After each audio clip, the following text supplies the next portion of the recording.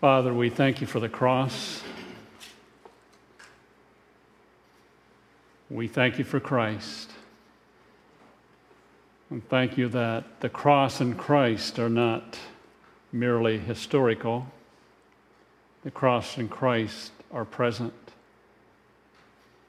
as we live in dependency upon Christ, as we glory in Him. As we interact with your word this morning, we want to be a people who hears with an intent to live in light of Christ, in light of Scripture, for your glory. For it's in Christ's name I pray. Amen. Do you enjoy observing people? I enjoy observing people, just sit down someplace and watch what they do. One of the times in my life when I really enjoyed people was when we were in Ghana. Dave Topman had gone to the bank. Well, we went along with him. And while he was in the bank, just stood and observed people, what the people were doing, how they related, how they responded. They didn't know I was watching, just watched. Another time I enjoyed observing people was when we were in the Dominican Republic, building a chapel, and one of those times just kind of stepped back and watched. The kids playing in the area, people walking along, just observing what they did, what they didn't do, how they talked, how they responded in life. And in the passage of Scripture we're discussing this morning, in Mark chapter 12, 35 through 44, we find that Jesus is observing people in a very specific situation, in a very specific setting. We want to read verses 35 through 44 together. And while you're turning there, keep in mind that Mark 11:27 through the end of chapter 12 is taking place in the temple. In verses 27 through 33, we find that the authority of Jesus was questioned and he responded. In chapter 12, 1 through 12, he gives the parable of the tenants, where he is condemning religious leaders. And then in 13 through 17, Jesus is questioned concerning taxes. And he says, give to God what is God's and to Caesar what is Caesar's. Then he was questioned about the resurrection. He said, I'm the God of the living, not the God of the dead. He was questioned concerning the greatest commandment. And then Jesus turns around and asks some questions. Let's begin reading with verse 35 of Mark 12. While Jesus was teaching in the temple courts, he asked, how is it that the teachers of the law say that the Christ is the son of David? David himself, speaking by the Holy Spirit, declared, the Lord said to my Lord, sit at my right hand until I put your enemies under my feet. David himself calls him Lord. How then can he be his son? The large crowd listened to him with delight. As he taught, Jesus said, watch out for the teachers of the law. They like to walk around in flowing robes and be greeted in the marketplaces and have the most important seats in the synagogues and the places of honor at banquets. They devour widows' houses and for a show make lengthy prayers. Such men will be punished most severely. Jesus sat down opposite the place where the offerings were put and watched the crowd putting their money into the temple treasury. Many rich people threw in large amounts. But a poor widow came and put in 2 very small copper coins worth only a fraction of a penny. Calling his disciples to him, Jesus said, I tell you the truth, this poor widow has put more into the treasury than all the others. They all gave out of their wealth, but she, out of her poverty, put in everything, all she had to live on. It's interesting the contrast that takes place here. In verses 38 through 40, Jesus talked about the teachers of the law. They walk around in flowing robes. They want the most important places. They devour widows' houses. And then he gives the account of the widow who is poor and gave all that she had. Just the contrast in the context is very interesting. Jesus apparently is observing what is taking place, this observation taking place in the temple, And this is just an idea of what the temple looked like in the day of Jesus. And the particular area of the temple where Jesus is watching is in the women's court. Jesus is observing people giving money in this area of the temple. Just observes. And apparently they were not necessarily aware that they were being observed, but nevertheless, being observed by Jesus. And as he watches them, what does he notice? Rich people throwing in large amounts. And a poor widow comes and puts in 2 very small copper coins. Again, worth only a fraction of a penny. See, money speaks. It always has.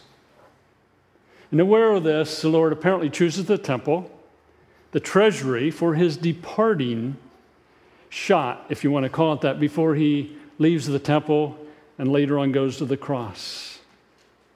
Money giving tends to reveal our heart, as few other things can.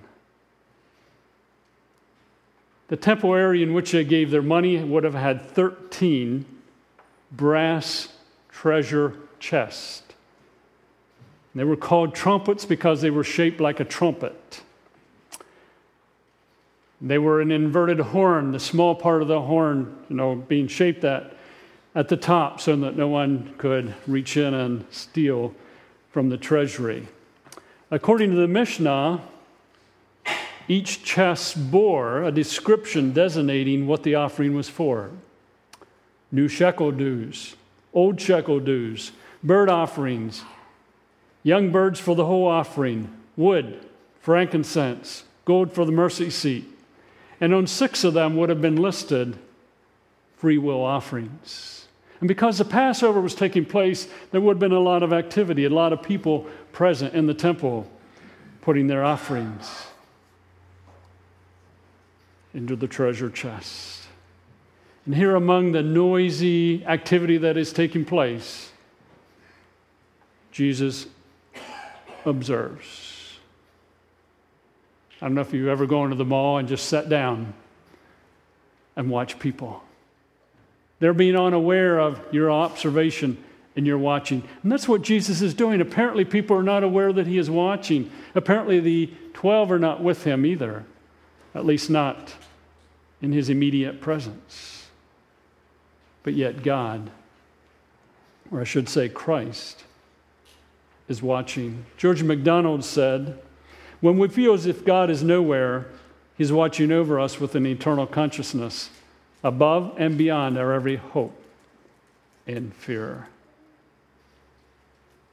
Christ is watching. And as he watches, there's people that throw in large amounts. But the widow put in 2 lepta, the smallest coins in circulation. The NIV does not convert the sum like the King James. The King James says 2 mites, which make a farthing. For the Roman readers, apparently, Mark did convert it so that they would understand that the very smallest amount is being put in. How did Jesus know what was thrown in? The text doesn't say. One commentator said he may have known because if money was being given for priest, the priest would stand there, take the money, check it to be sure it was genuine, announce how much was given, and then place it in the chest. How would you like that one? So the offering comes around this morning, and whoever has the offering, Jeff and Anita, here's how much you're putting in. It's genuine. Well, here's how much Daryl's put in. And it's kind of intimidating, but whether that's what really happened, Jesus knew why, is not the issue. But the text clearly says 2 small copper coins.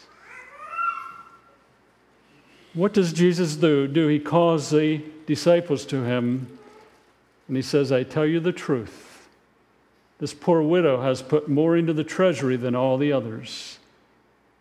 They all gave out of their wealth, but she out of her poverty put in everything, all she had to live on. Stop and ponder. The one who gave the least gave the most. James Edwards says, and I quote, "For Jesus, the value of a gift is not the amount given, but the cost to the giver." That point will be repeated in the story of the woman in 14:3-9, who gives an extravagant gift of perfume. The value of her gift is light years greater than the 2 coins of the poor widow here. Yet remarkably, each is equally praised by Jesus for doing what they could. Their generosity, their sacrifice, if not the respective amounts, are the same. In the temple, others gave what they could spare, but the poor widow spared nothing. Others gave from their surplus, but she gave from her need, all she had to live on. End of quote. Some interesting observations here. When it comes to giving, the posture of the heart makes all the difference. 1 Corinthians 13 and verse 3 says, "If I give all I possess to the poor and surrender my body to the flames, but have not love, I gain nothing." You know, the posture of the heart, whether it's $1 or $500, the posture of the heart. Another observation, God can do great things with tiny offerings. The 2 coins that the lady dropped in have been talked about since that time, challenging, encouraging others. Another observation, apparently at the judgment, Christ will settle his accounts. There's no indication in the text that the woman ever knew what Jesus thought about her gift. She will at the judgment. And another observation, God seems to be saying, all are equal. There is no advantage to the rich or to the poor, to the unlettered, to the educated, to the unknown, or to the known. Billy Graham has no advantage over the humblest believer.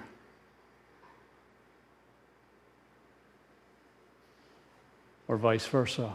All of us, without exception, can do humble things for God.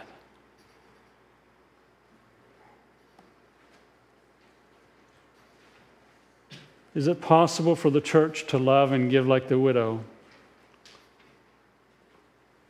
Has it ever done so? 2 Corinthians chapter 8, verses 1-5 say, "And now, brothers, we want you to know about the grace that God has given to the Macedonian churches.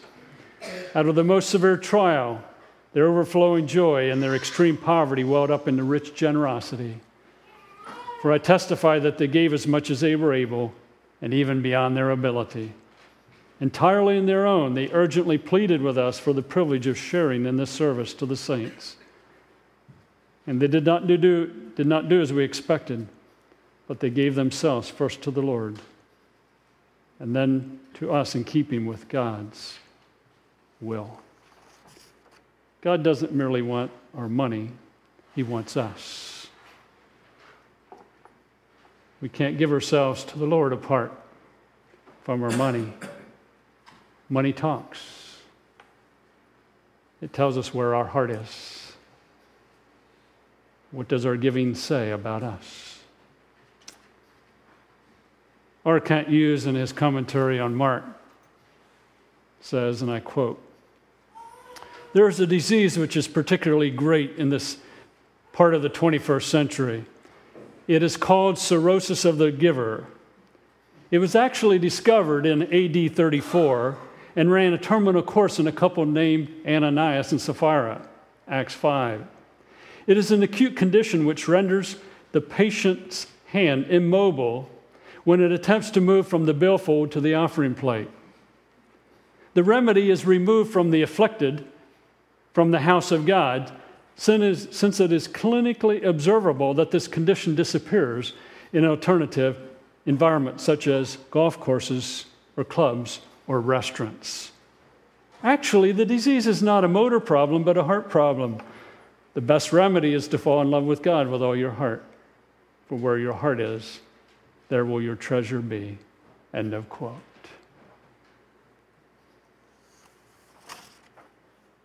Couple thoughts, questions, not looking for a response, just in relation to what the Lord is saying in this context about giving. Giving to the Lord may be much different than we think.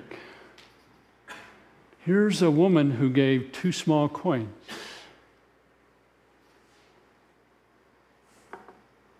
And Jesus says they gave out of their wealth, but she out of her poverty put in everything, all she had to live on. Jesus is not knocking the amount the others gave. He's just pointing out what happened with the widow. Just some thought questions. How much does our giving really cost us? Do we give in costly ways? Do we deny ourselves? Does our giving require us to sacrifice? Questions we can ask ourselves as we think about God. Do we give what we can spare? Another question. Why do we give to the Lord? Where is our heart? Do we continue to give in hard times and we see no obvious blessing?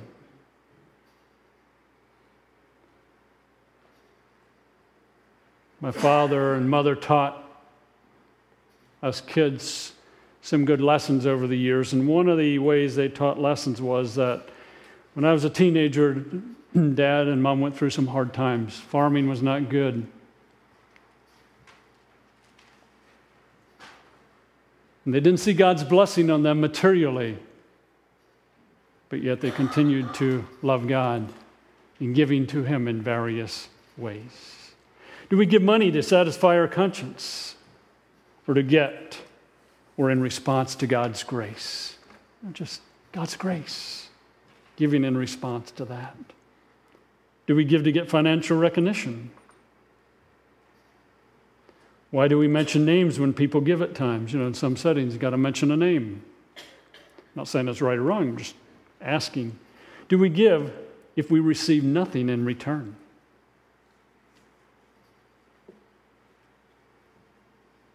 What would Jesus say about our giving?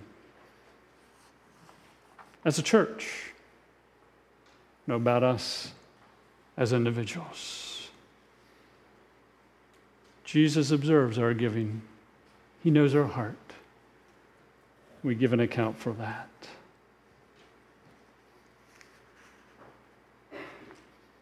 Let God's grace, let Christ and who He is as He was revealed in Mark's gospel, move us as we give to the Lord.